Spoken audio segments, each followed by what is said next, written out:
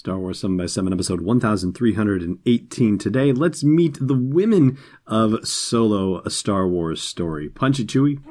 Hi, this is Trisha Barr, author of Ultimate Star Wars and host of Fangirls Going Rogue, and you're listening to Star Wars 7 by 7, the only daily Star Wars podcast.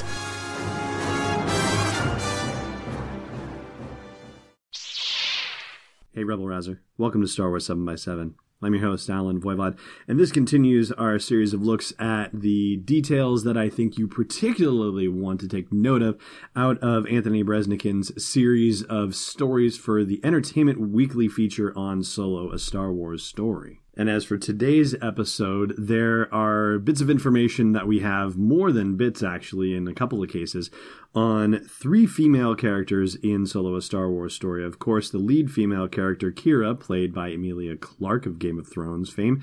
Also, Val, that's the name of the character played by Thandie Newton. We get a little bit of information about her. And the droid being played by Phoebe Waller-Bridge, that's L3-37. Now, that one might be a little on the nose, the L337, because if you are familiar with Leet Speak, and I am not all that familiar, but that's one of the most common ones that you'll recognize, that it looks like L337 basically make up the letters LEET, which is an old bulletin board reference for somebody being elite or claiming to be elite. So that's certainly an unusual way to go. However, it might actually represent the personality of the droid to a little bit. According to the Entertainment Weekly article, she's a self-modified droid, that she's sort of a mutt, according to Jon Kasdan, who co-wrote the script with his dad, Larry Kasdan.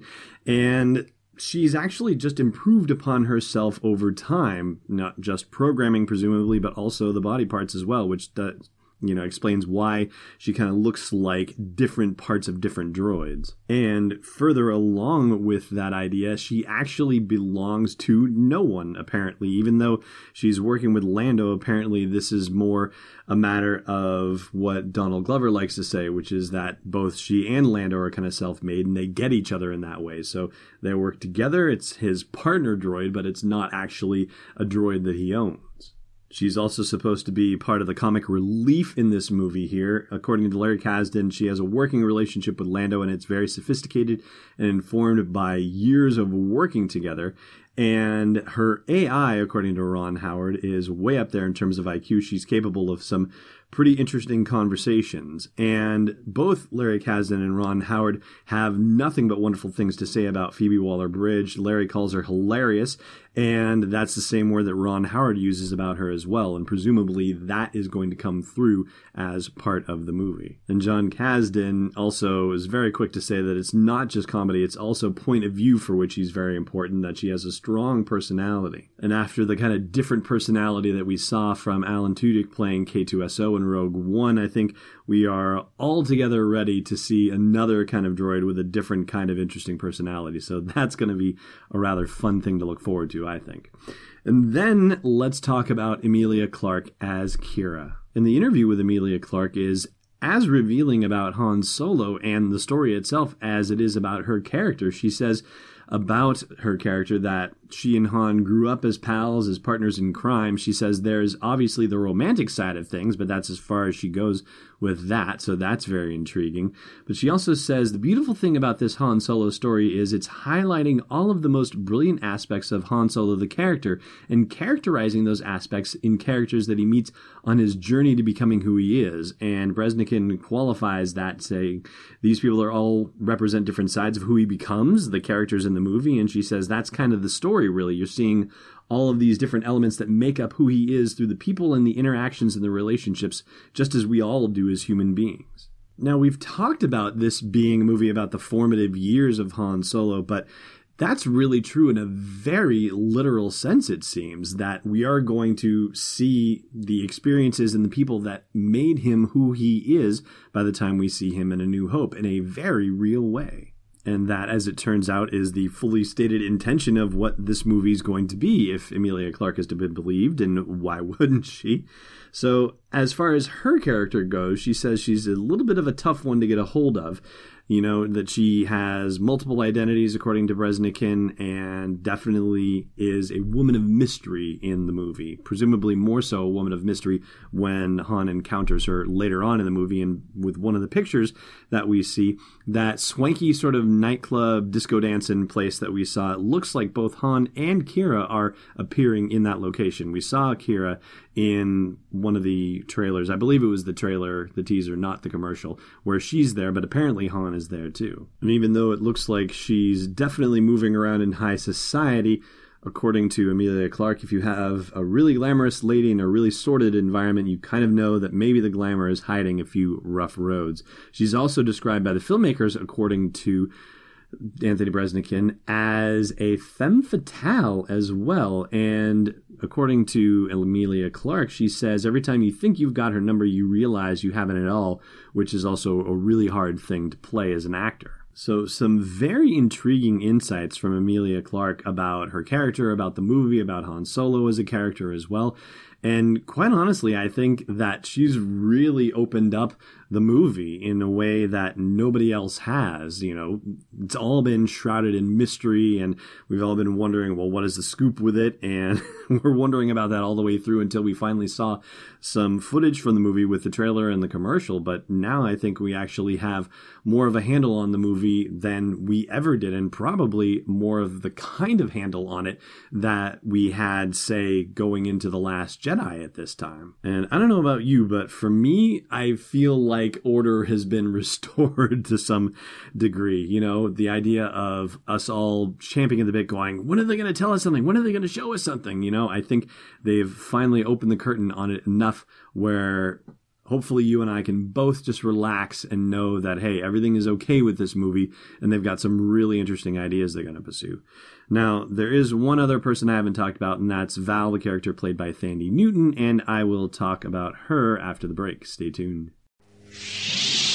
Hey Rebel Rouser. If you haven't done so already, please consider leaving a review for Star Wars 7x7 on your favorite podcast app. Not just a star rating, although I will say we are personally very proud of our near unanimous 5-star rating on iTunes. No, I just mean a thoughtful sentence or two about what you like about the podcast, or how happy you are that it's part of your daily routine. And more reviews means better visibility, which means more people get to share in a daily dose of Star Wars joy, and you want that, don't you? Of course you do. So please leave a review on your favorite podcast app today. I thank you, and the Star Wars 7x7 podcast thanks you. Welcome back.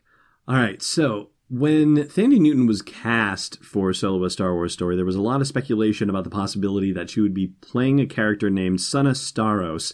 And that character, you might recall, was very prominently featured in media headlines when, in the Star Wars comic book series, she announced herself as his wife, as Han Solo's wife. And it turned out that she wasn't really, that it was just something that they had done as part of a con that they had been running, and they'd been pretending to be married. And so, yeah, all that aside, you get Thandie Newton in Solo: A Star Wars Story, and you're like, wow, could she be playing Sana possibly? Well, so far the answer to that appears to be no, because the character that she is playing is named Val at this point. Now, in thinking about Qi'ra and Emilia Clarke's character, she's already said that there are multiple identities for the character. Qi'ra is her real name, but obviously she's not going by Qi'ra in the entire movie. This is, of course, how Han knows her, though, as Qi'ra. So there's a question, I guess, still out there potentially as to whether Val is just the name that Thandie Newton is using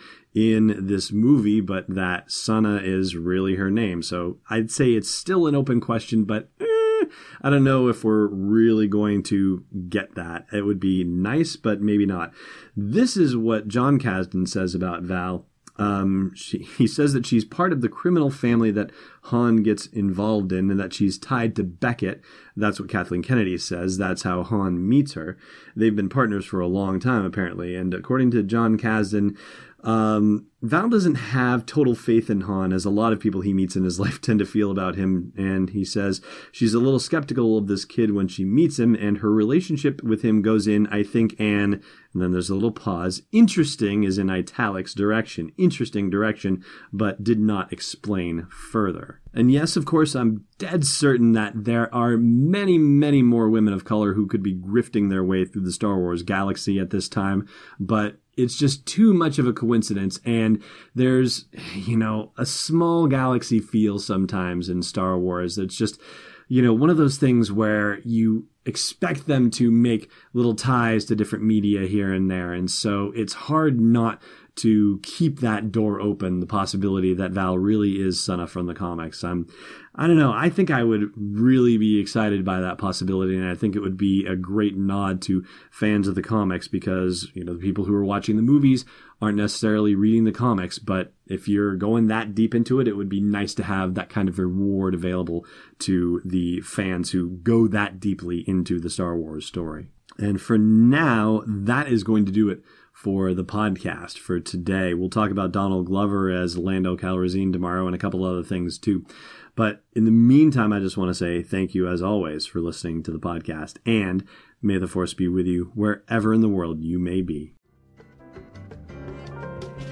Thanks for listening to another episode of Star Wars 7x7. And hey, before you go out into an asteroid cave, check out SW7x7.com for show notes, links, photos, videos, and more. And if you want to join the inner circle of fans, become a patron of the show at patreon.com/SW7x7. It doesn't feel like rock, it's destiny unleashed. This podcast is not endorsed or sponsored yet by Lucasfilm Limited, Disney, or 20th Century Fox, and is intended for entertainment and information purposes only. Star Wars, the Star Wars logo, all names and pictures of Star Wars characters, vehicles, and any other Star Wars-related items are registered trademarks and/or copyrights of Lucasfilm Limited or their respective trademark and copyright holders. May the Force be with them. All original content is copyright 2018 Star Wars 7x7. We hope you love it. Say goodbye to your credit card rewards. Greedy corporate mega stores, led by Walmart and Target, are pushing for a law in Congress to take away your hard-earned cash back and travel points to line their pockets. The Durbin-Marshall credit card bill would enact harmful credit card routing mandates that would end credit card rewards as we know it. If you love your credit card rewards, tell your lawmakers, hands off my rewards. Tell them to oppose the Durbin-Marshall credit card bill.